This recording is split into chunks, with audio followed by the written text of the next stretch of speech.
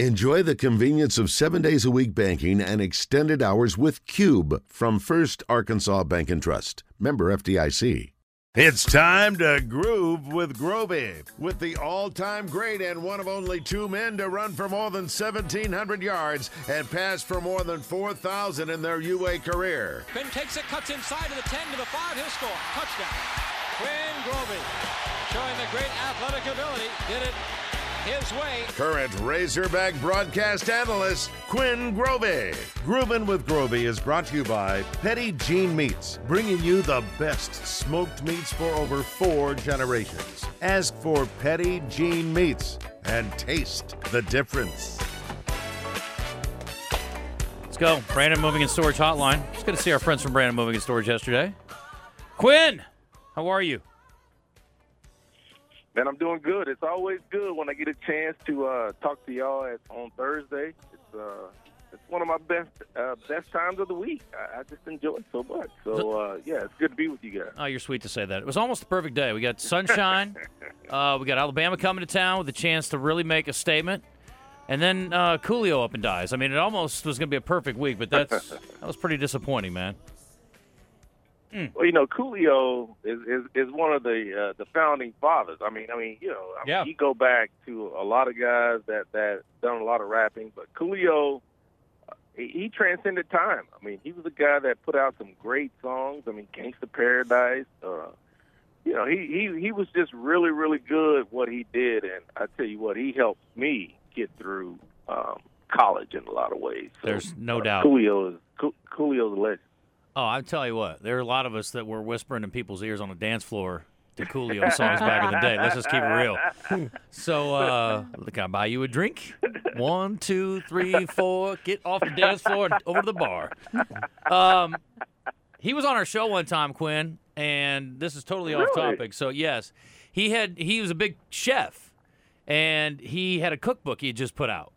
And we were doing a remote one day, and we had him on the show. And we were talking about the cookbook. And he was a man of the people, I would say, Coolio, right? Looking out for everybody. And I don't know what the book ended up costing, the cookbook cost, but he was looking out for folks. Here's what he told us when he was on with us. Come on and play. Is it frozen? What happened there? Why can't I hear anything here? There's no audio on this thing. Anyway, I'll look for it. I'll tell you later. It's a great setup, and it doesn't play. That sucks. All right. I tried to put it off as long as I. Forward to that, I know. Well, I'll see if I can get it to work. What? Yeah. Anyway, I was trying to put it off as long as I could, but we got to talk about the game the other day. Coach Pittman basically said, and we had Dalton Wagner on, and he reiterated this yesterday that Coach went around the room and said if anybody played perfect, you don't have to stand up, but anybody else, if you made a mistake in the game, stand up. And it sounds like by the end of the day, everybody was on their feet. So. There are a handful of plays, though, and this is, not always, it's not that uncommon, I guess, but, there are a handful of plays you got to point to, though, and go, okay, any of these change, the outcome's probably different. No, you're right about that. I mean, there are a couple that come to the top of my mind right off the bat. But I love the fact how Sam Pittman in the locker room said, we're not going to point fingers. We're a football team that's united.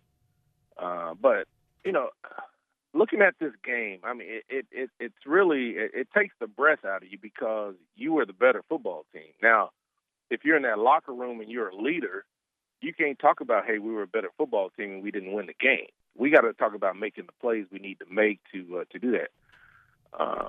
So yeah, I mean, you get out on them 14-0. I mean, I thought we were going to score 40, and yeah, it just changed really, really quickly. And I mean, that's what happens in a football game like that. But the good thing about it is, and I think it's a good thing.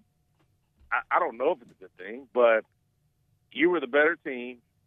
You didn't play your best, and you still had a chance to beat Texas A&M in Dallas.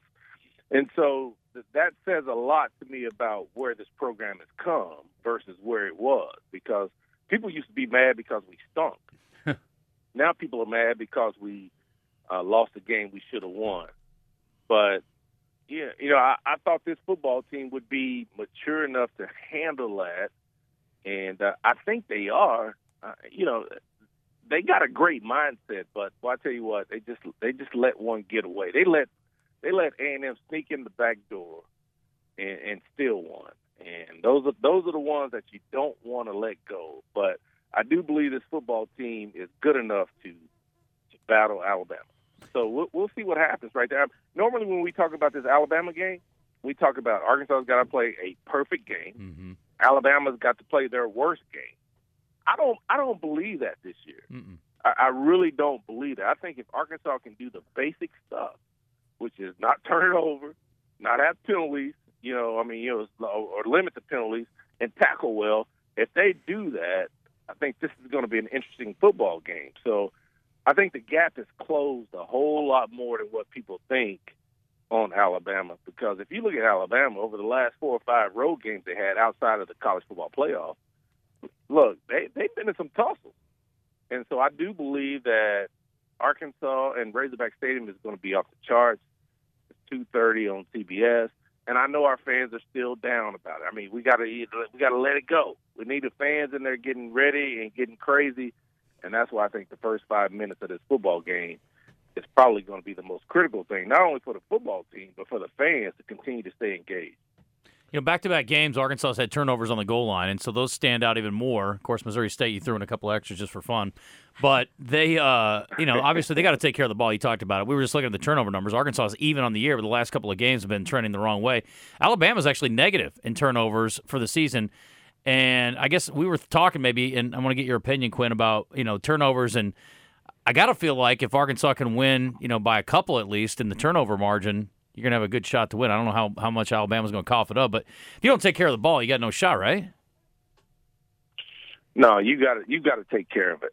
Take care of the ball, and that's one thing that me talking with KJ, he does not want to turn the football over. I think he really understands the importance of scoring points when you get close. Now, again, I know we had the fumble last week, and we had the fumble the week before Missouri State. And both of those fumbles, the timing of those fumbles were critical because you were I think that if you score on both those possessions, you probably end up boat racing both teams. Mm-hmm. But because you didn't, you understand that. So I think this football team needs to really talk about, where we're at and our mentality, because if you don't take care of the ball, it's a problem. So I think that's the biggest thing that Arkansas can do. Take care of the football. Understand that punt is not a 4-letter word. That's bad. Mm-hmm. And, allow Drew Sanders and that defense to get out on the field and really try to harass Bryce Young. So, I think that this football team is much, much better. I think they're much more equipped. I don't think they have to play a perfect game to beat Alabama. I just think that they have to do the fundamentals to make sure they're fundamentally sound. Arkansas also has to play 4 quarters. I know that's a coach's cliche. They can't, but they haven't done that yet, Quinn. That's what really concerns me. Yeah, well, I think that's a fair statement. Coming out early, they've done some nice things, but you've got to be able to push it for 4 quarters. And with Arkansas, you don't want to say it, but it's probably true. Your goal is to get through the first 5 minutes and then find a way to play after play after play to get to the fourth quarter with an opportunity to win. And I think that that's the biggest thing for this team. So, and play after play means you're going to have to play through the second quarter, the third quarter, and get to the fourth quarter and make plays. I think this football team has the mindset to make a play when they need to make a play. They didn't do it versus Texas A&M. Well, I say that, even though they didn't play as well as they wanted to, but I believe they made enough plays to win the football game. Let me say that. But I think they understand that this is a big opportunity for them. So 4 quarters is going to be critical. Pushing it to the fourth quarter is going to be the thing that you have to do. And it's going to take all phases of the game to make that happen. Quinn Grovey joining us, courtesy of our friends at Petit Meats. You know the story of the old woman who lived in the shoe, Quinn. There are a lot of mouths to feed for Arkansas's offense as well, and there's something Tom Murphy touched on in his column today. You got this wealth of talent offensively. 4 running backs that you feel good about. You got a quarterback who can do a lot of different things. You got some good, receivers who have established themselves as deep threats. You got the X factor in Trey Knox. And then you try to sort of force square peg round hole a little bit with Malik last week, even though he could do some good things for you. Didn't work out particularly well. To me, from an identity standpoint, Arkansas is going to figure out who they want to make the plays and what they want to do and how they're going to get the guys that they want to utilize the most involved. Because it's a pickle, because you've got so many guys that can make plays, and Coach was talking this week about, we got to get DeBinion more touches. It's like, well, okay. Well, what about everybody else? And Dominique obviously had a lot of success last week. We've seen what Rocket's done. What do you do here? Well, Arkansas's identity is to run the football. And so I'm okay with feeding Rocket. I mean, look, that's been very successful. Give the guy 20 carries and let him see what he can do. It's good to have Dominique Johnson back. That's great, because in the SEC, you're going to have depth at running back. And I did think that DeBinion was very good last week versus A&M. So just understand that you've got a plethora of running backs that can really help you out. But when you play in Alabama, we're gonna go best on best. I mean, we're gonna give the ball to Rocket. We're gonna bring Dominic in and give Rocket a break and bring those guys in. So I think you will probably see 20 carries from from Rocket, of course. And I think in this game, because of the passing game, has not really. It's been good. KJ's had great numbers, but it has not been as explosive. So I think you're going to see KJ run the ball 16 to 20 times in this game as well, because he is such a big factor in this. But I also believe with that, in combination with that run game, you've got to find a way to get 1 or 2 chunk play touchdowns. The chunk play aspect for Arkansas's offense really hasn't been there. That's 20 yards or more. This offense is built to go 12 plays for 76 yards. Mm-hmm. You can't do that every drive, and you can't do it every time you get to Alabama. So dialing something up that's going to allow you to get something easy. Like last week or last year. Traylon Burks, catching the long pass, and it's cool. You've got to have some easy plays against Alabama's defense because they're so relentless. But if you can establish the run right off the bat, and they're not giving up a whole lot. They hadn't played anybody that's really willing to run it the way Arkansas is going to run it. So this is going to be a challenge for them as well.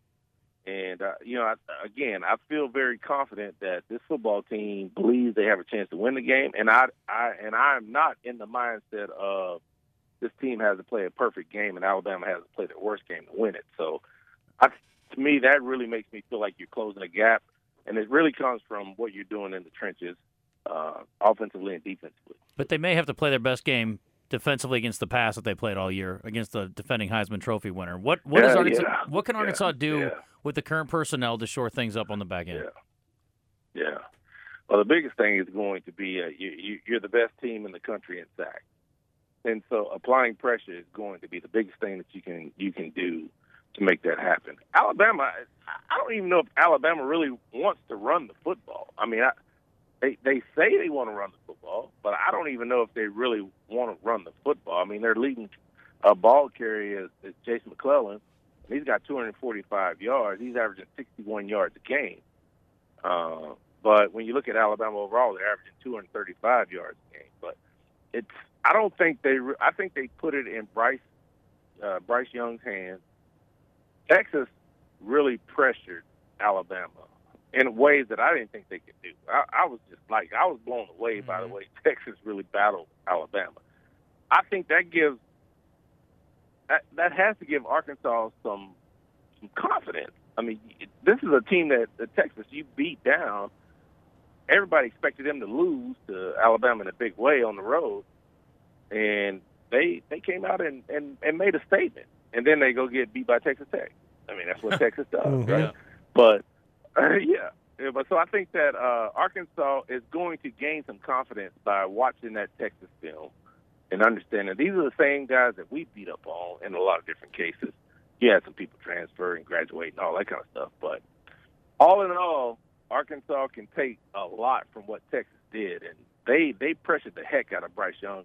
I believe Drew Sanders, he's going to be on tilt. I mean, he's going to be really, really crazy in any type of pass rushing situation, and he's going to try to make Nick Saban feel it every single time that Bryce Young drops back. And I know Bryce understands that Drew's coming, but you got a host of other guys coming. So applying pressure, which Arkansas can do now, I think is going to be the critical piece, because they had Max Johnson discombobulated in the first quarter. He didn't know what was going on. He was seeing dead people all over the place.